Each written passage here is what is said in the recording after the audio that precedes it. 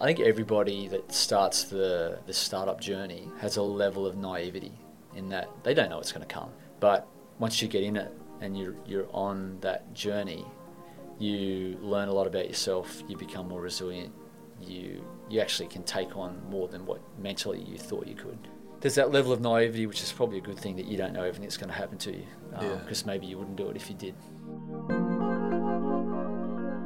Hi, and welcome to Day One, the podcast for regional startups and the organisations that support Australian entrepreneurship. Welcome to Day One is brought to you by the City of Newcastle and Newey Hub.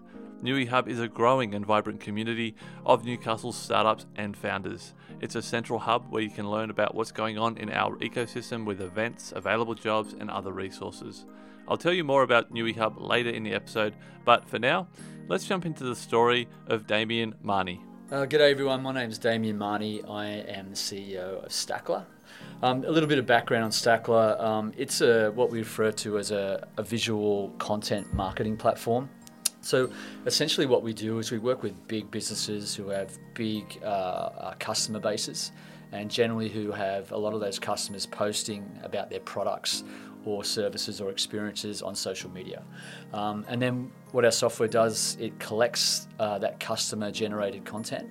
It puts it into effectively a library that our customers can sift through and find really cool pieces of content, or like we would like to refer to them as customer stories. And then they can use that content, which is effectively a picture or a video, in their own marketing activity. Today, Stackla is a global company with dozens of employees and offices in the US and UK. Many of their clients are household names: McDonald's, Nintendo, Toyota, and Sony, just to name a few. But the growth of the company has not always been smooth sailing, and in recent years, they've weathered two major storms: the pandemic, which all but wiped out many of their key clients, and a legal battle with Facebook, which required Damien to make an incredibly difficult decision to keep the company afloat.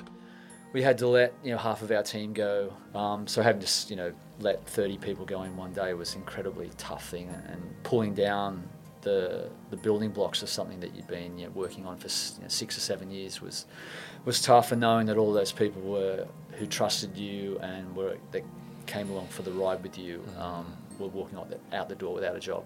But before we hear about how Stackla has been able to emerge from multiple catastrophes, first we need to go back to day one and hear the story of how a part-time job in radio that was too good to pass up would ultimately lead Damien to become the CEO of a global technology startup.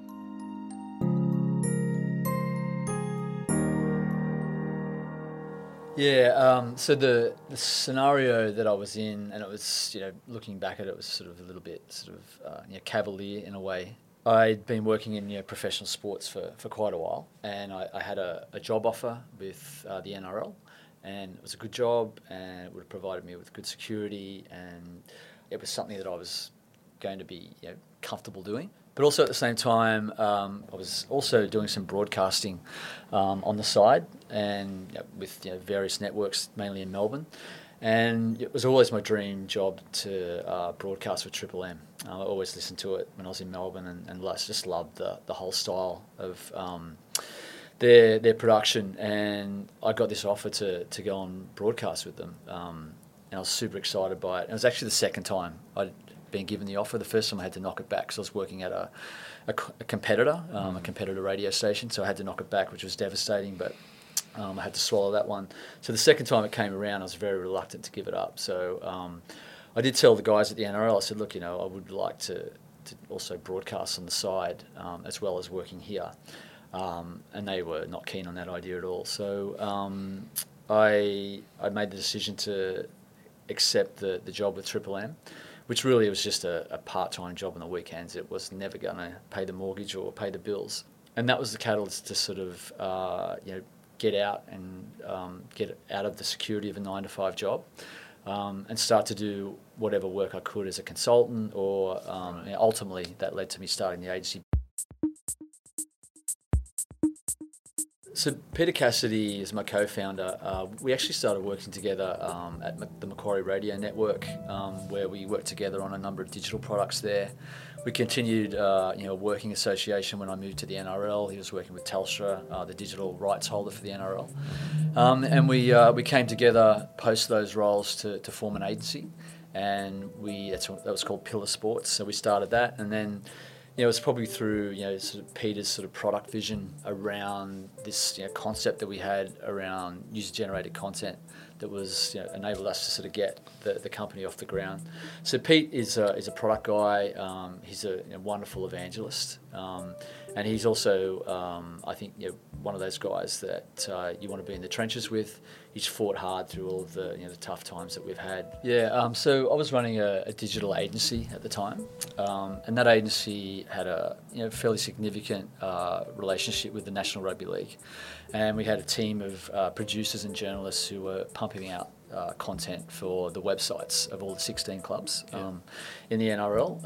And as you can imagine, it's long form content, it's match reports, it's injury reports, it's general news, photos.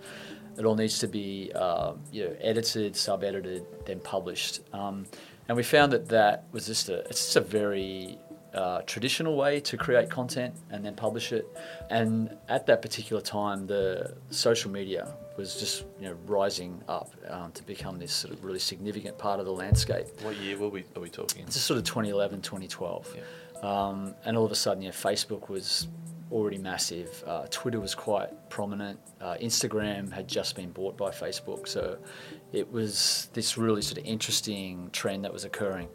And I think that combined with the fact that smartphones were starting to proliferate around. So we talk about the democratization of content creation. Previously, it was really the media and agencies that would create content. But now everybody had a phone and they had a platform to publish that content on, being the social network. So it was this revolution in content creation.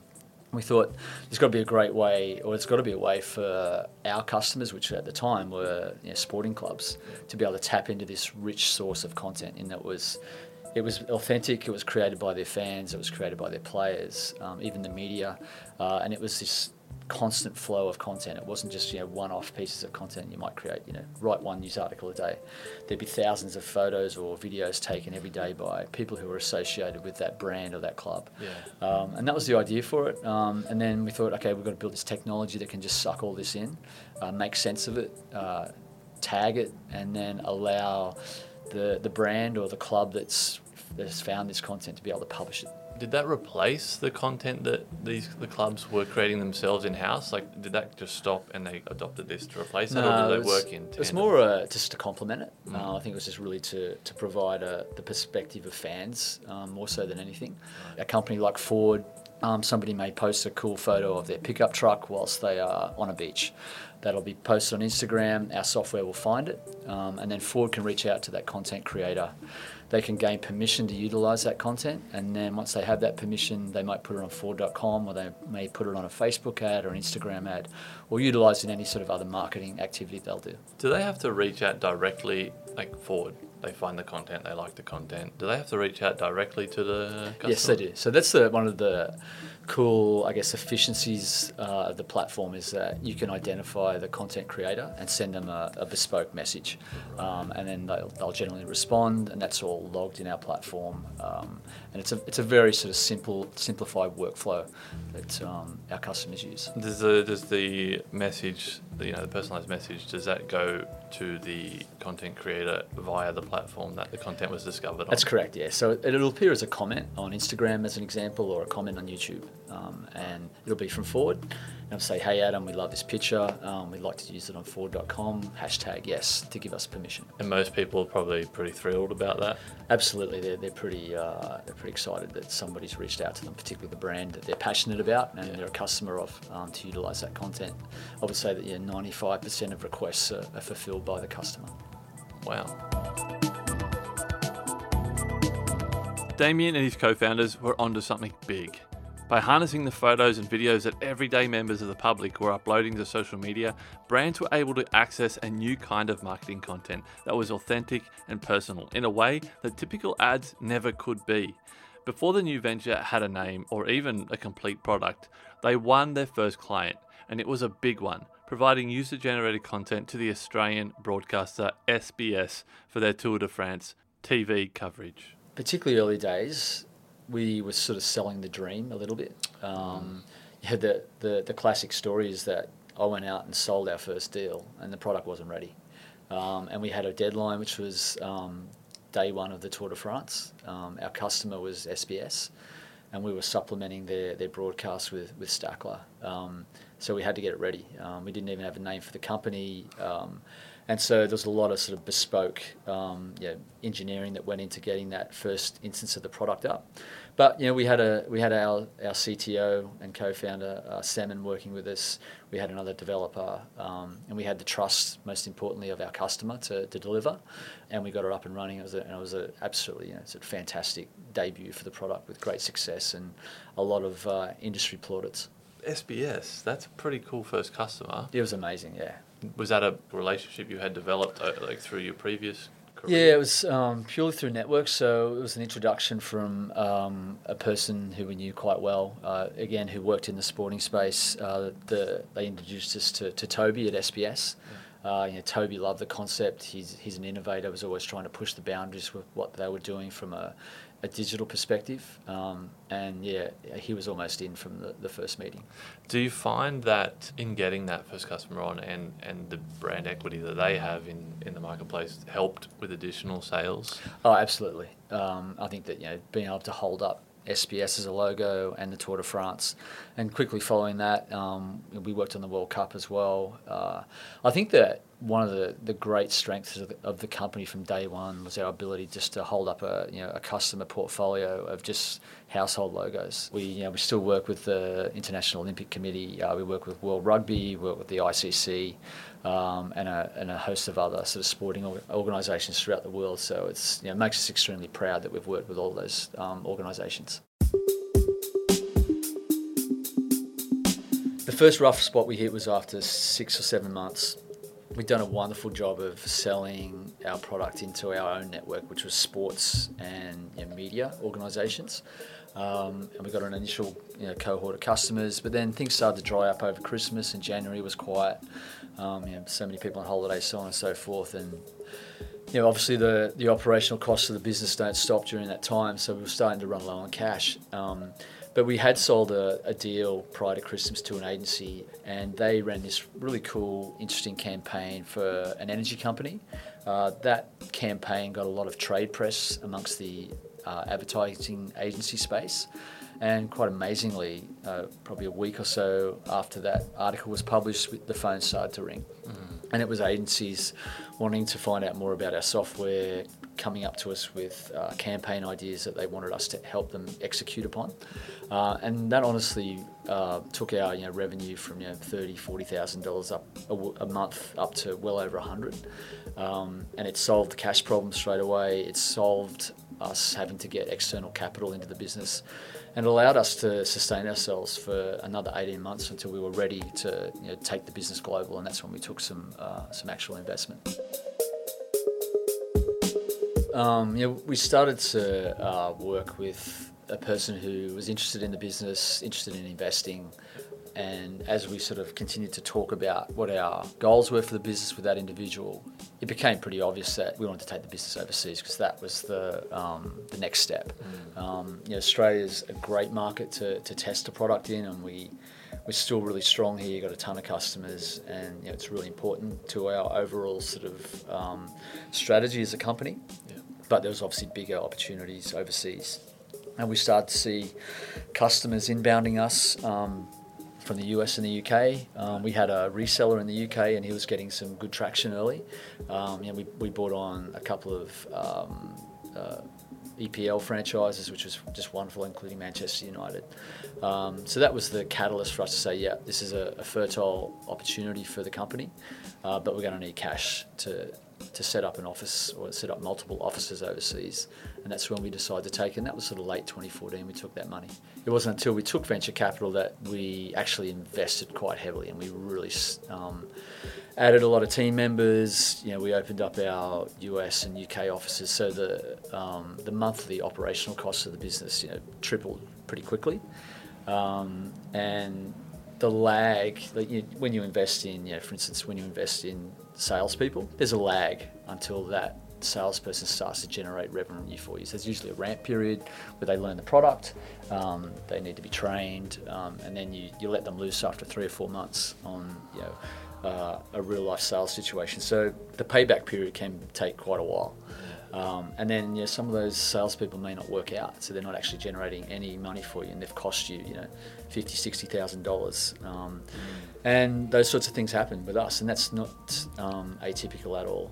So there were times where we probably were over optimistic about how much money our salespeople could generate, and how quickly, and that's where we ran into problems with cash. I think that some of the most stressful times that we had was where then not only my livelihood and my family's livelihood was at stake, but that of our workers as well. There was a couple of times like that where cash became tight, and we had to really sort of work hard to rectify that situation, which luckily we did. And I think that number one, identifying that, doing something about it, and then learning from it and making sure that it doesn't happen again is important. That took a while. It takes. I think that there certainly would have been times when I made the same mistake twice. But hopefully, I don't think I made that mistake the third time. As Stackla grew and went international, the focus of the company began to shift. Initially, they had tapped into their existing networks to work primarily with professional sports organisations, but over time, they would identify other types of clients to pursue. We found that sports clubs weren't great repeat customers, and when you're building a software business, you need repeat business. Generally, they would be excited initially and be one of those things that due to resourcing usually, they weren't able to provide enough attention to, and then would make a decision after 2 or 3 years to maybe end their relationship with us. So we needed to find customers who were going to be with us for the long term, and what we mean by that is 6+ years is the ideal sort of customer relationship, or in fact, I guess a relationship with a customer that goes on forever. We went from, as I mentioned before, being sport and agency focused, and our sweet spot now is travel. So you think about travel and what people do when they're on holidays, they take photos and they put those photos on a social network. That seems to have become almost like an intrinsic part of anybody's travel experience. So that type of customer for us was a no-brainer, and it took a while for that to evolve. It probably wasn't until years 2 and 3 or 4 in the business that became really obvious, and we then focused a lot of our product development, a lot of our marketing and value prop towards that type of customer. And I think that we undertook a fairly significant exercise in I think it was 2017 to just look at all of our customers that we had over the lifetime of the business, how long they stayed with us for, how much they'd spent, the time it takes to sell to those customers, and a range of other factors. And that's when we settled on travel as being the main one. But we also threw in verticals like automotive and education and consumer packaged goods, or FMCG. And this is just based purely on the fact that you analyse all your customers, and these are the ones that were sticking around. Yeah, they were sticking around, they're paying the most money, they were getting the most value out of the product, so they were in the product a lot, utilising it ideally on a daily basis. And then we also sort of took a bit of a gamble on some other categories that we thought would mature and adopt the technology. So it was a little bit of data-driven decision making, but also there were some bets made as well. I think that when people are on a travel experience, or they're having a travel experience, or if they've just bought a motor car, they're sort of passionate about it. They want to enjoy it, and I think they want to share that with people. Yeah, there seems to be a link to lifestyle, anything to do with lifestyle, and you can show that you've got a great lifestyle and you want to share pictures about it. That's kind of the customer of that customer. Yeah, I think that's right. I think that just where there's some sort of it can generate passion in people. And I think travel does that. I think people get excited about new places, and they do want to share it with their friends. People definitely get excited about a new car. They may get excited about new apparel that they buy, new shoes, so on and so forth. So they're the types of customers that we feel will actively generate content, and therefore the brands that sell to those customers are the types of customers that we target. A broader range of potential clients meant more room for Stackla to grow, and at the start of 2019, the company was riding high on success after success. But 2019 had a surprise in store for the company, which would threaten the foundation of their entire business model.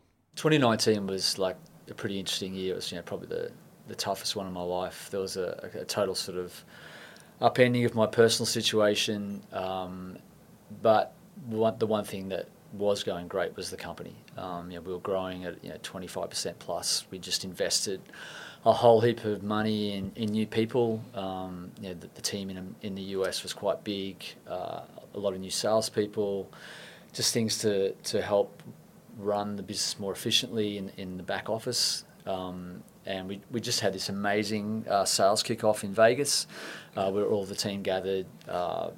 Really sort of great bonding experience. I was never a big fan of Vegas. I'd been to a ton of conferences there and just laboured through all of them and didn't really enjoy it. But this one was completely different because it was our own. It was our people. And whilst we played hard, we also worked really hard whilst we were there, and it was a fantastic experience for everybody, from flying people in from London, Sydney, San Francisco, Austin, New York, and all gathering in the one place was great. Yeah. And everybody walked out of that extremely confident and excited about the ensuing 12 months. Yeah, so riding high. Yeah, things absolutely. Are going great. How soon after that did the doom? Yeah, so the huge body blow, which came in the form of Facebook, then the legal battle we had with them, came at the end of August. In July 2019, Facebook will fine $5 billion for privacy violations. Cambridge Analytica, a British consulting firm, harvested the data of up to 87 million Facebook profiles and used the data without permission to help the 2016 presidential campaigns of Ted Cruz and Donald Trump. In wake of the scandal, Facebook banned thousands of apps that were collecting content from Facebook and Instagram, including Stackla. The ban was devastating for Stackla. Facebook and Instagram dominate social media, and so a huge percentage of Stackla's user-generated content was taken from the two platforms. Without access, Stackla couldn't survive. Unlike Cambridge Analytica, Stackla had always gained permission from the creator of the content before brands could share it themselves, and they only accessed content that had been shared with the public. They felt that Facebook were unfairly denying them access to their platform and took them to court in the hopes of saving their business model. It ran for a 6-week period until our access was restored, but during that time it was pretty tough going for us. We had to let half of our team go. We weren't too sure when we were going to be put back on, and it was such a critical component of how our product functioned. So not knowing that and having a finite cash resource led us to make that decision. It was the right decision to make despite the difficulty of it. So having to let 30 people go in one day was an incredibly tough thing, and pulling down the building blocks of something that you'd been working on for 6 or 7 years was tough. And knowing that all those people who trusted you and that came along for the ride with you were walking out the door without a job. But you won that, right? Well, yeah. So the case was settled. And we were allowed back on the platform, and then so we were able to continue on and start to service our customers again, and then sort of rebuild from there. What was the biggest learning out of that period for you that you took away from that? The biggest learning is that you can't always prepare for things. This was completely left field, and never get too comfortable and never think that your business is bulletproof, because this was a great lesson or a great example of how you can be totally sideswiped and not see it coming. But you got through that. Did things start kind of going back to normal after that for a little while before 2020 hit? We sustained a lot of damage from that period, and it was ongoing. The wounds that we suffered continued to bleed for probably 6 months after. Wow. And almost to the day, 6 months after COVID hit. So that was the next sort of severe body blow that we sustained as a business. We've got a huge customer base in the travel sector. So almost all of our customers were shut down, unable to operate. Yeah. So again, that put enormous pressure on our business. We tried to work with them as best we could, but some of them simply just couldn't. They couldn't afford to keep on software subscriptions like ours. They just went into hiatus and pretty much sort of ceased all operations. Yeah, I think that when you've had to encounter a moment like Facebook, which was, that was an existential threat. There was a cliff that we were, speeding towards. We would have had to have closed the doors to the business, turn the lights off. We got through it. It was incredibly tough, like just a tough time with stress, sleepless nights, meltdowns, just this constant burden that we all carried around with us. It wasn't just me and my co-founder, it was everybody in the business. Everybody carried it around with them, and it built up resilience in the team. So when COVID hit, it was like, okay, we'll deal with this. Like we've got through worse. It's just another crisis. And whilst it was tough, it certainly didn't generate the amount of concern and worry and stress that the previous episode did. I think that probably the number one thing is resilience. You're going to encounter tough times, and you just need to be able to take that on and get around it, get over it, or smash through it, whatever direction you decide to take. And I think that the last sort of 2 years have sort of really sort of underpinned the importance of being able to get up and go again. And it is hard. It can be like incredibly deflating when you encounter certain challenges in business and you question everything that you've sort of put into it and why you've chosen that path. But then you've just got to wake up the next day or the day after or the one after that and say, right, I'm going to attack it again. And then start to look at the things that you've achieved and realise that you've actually got something that's great here. You've built it, it's yours, and you want it to continue on and make it the best you can.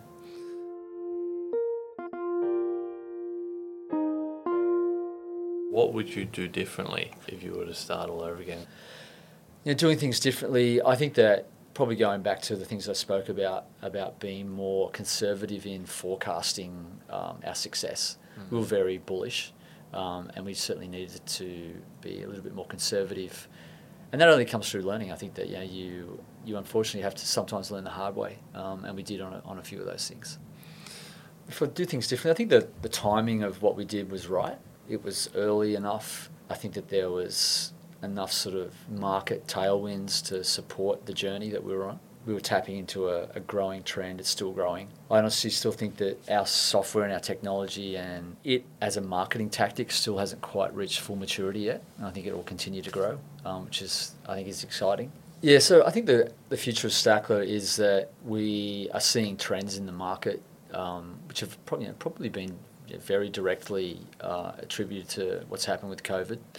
We're seeing people diverting their spending to online away from bricks and mortar because they simply weren't able to go into a retail environment and spend their money. That bodes well for us. We're very sort of heavily invested in the retail and e-commerce space, so we see that segment continuing to grow and therefore the need for products like ours to grow as well.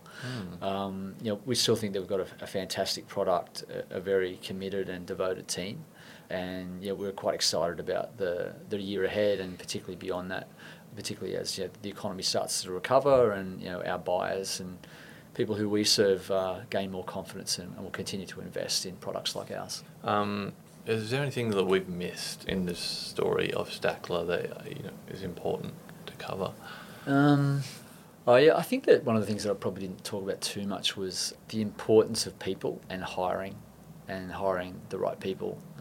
And that's not just from a skill set perspective, but a cultural perspective. We just really highly value people who make decisions for themselves and bring something to the table that we don't know. Because I think that when a lot of times when employees come into a business, they're waiting to be told what to do. We try and hire people that will tell us what to do. You're doing this wrong. This could be better. So we really look out for people who bring special expertise and experience to our company. And I think that you live and die by not only by everybody you hire. Being an employer of people is a great privilege, I think. to provide somebody with a livelihood, a purpose, to allow them to experience good things in life. I do remember seeing, one of our team members was married. It's actually a couple that met through Stackla. They got married in Australia. He was American, she was Australian. And then they went on a honeymoon of sorts, and then other people from Stackla flew to meet them at the holiday destination. And seeing those pictures on Instagram, it was incredibly gratifying to see that those people worked for us, and we gave them the opportunity to meet each other, and then I guess the means to be able to travel and do all those things. So that was a really sort of nice moment to see that. Did any of their travel or for wedding photos get pulled for any brands to use? I'm sure that. Well, I think they were at a customer's resort, Hamilton Island. Yeah.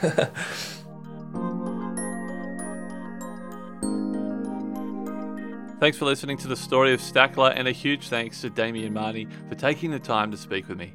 These founder stories are made possible by our supporters. We can't do it without them, and I'm just incredibly grateful for their commitment to our local startup community and in helping us spotlight these amazing founders who inspire me, and I hope who inspire you too. The City of Newcastle's Newey Hub is our major sponsor, and I'd just like to take a second to express my gratitude for their support. Newey Hub is a great new initiative from the team at the City of Newcastle. It's an online community to keep up to date with what's happening in our region from an innovation perspective, and a hub of great resources. I encourage you to check it out and sign up to be a free member. You can learn more by clicking the link in today's episode notes at welcometodayone.com, or by going to neweyhub.com. That's NEWIHUB.com. This episode was produced by me, Adam Spencer, with scripting and audio editing by Andy Jones. Information about everything mentioned in this episode can be found on the show notes page at welcometodayone.com. Music by Lee Rosevier, full attribution on the Welcome to Day One website. If you'd like to support this show, please consider leaving us a review or supporting us on Patreon. I'm Adam Spencer, and thanks for listening.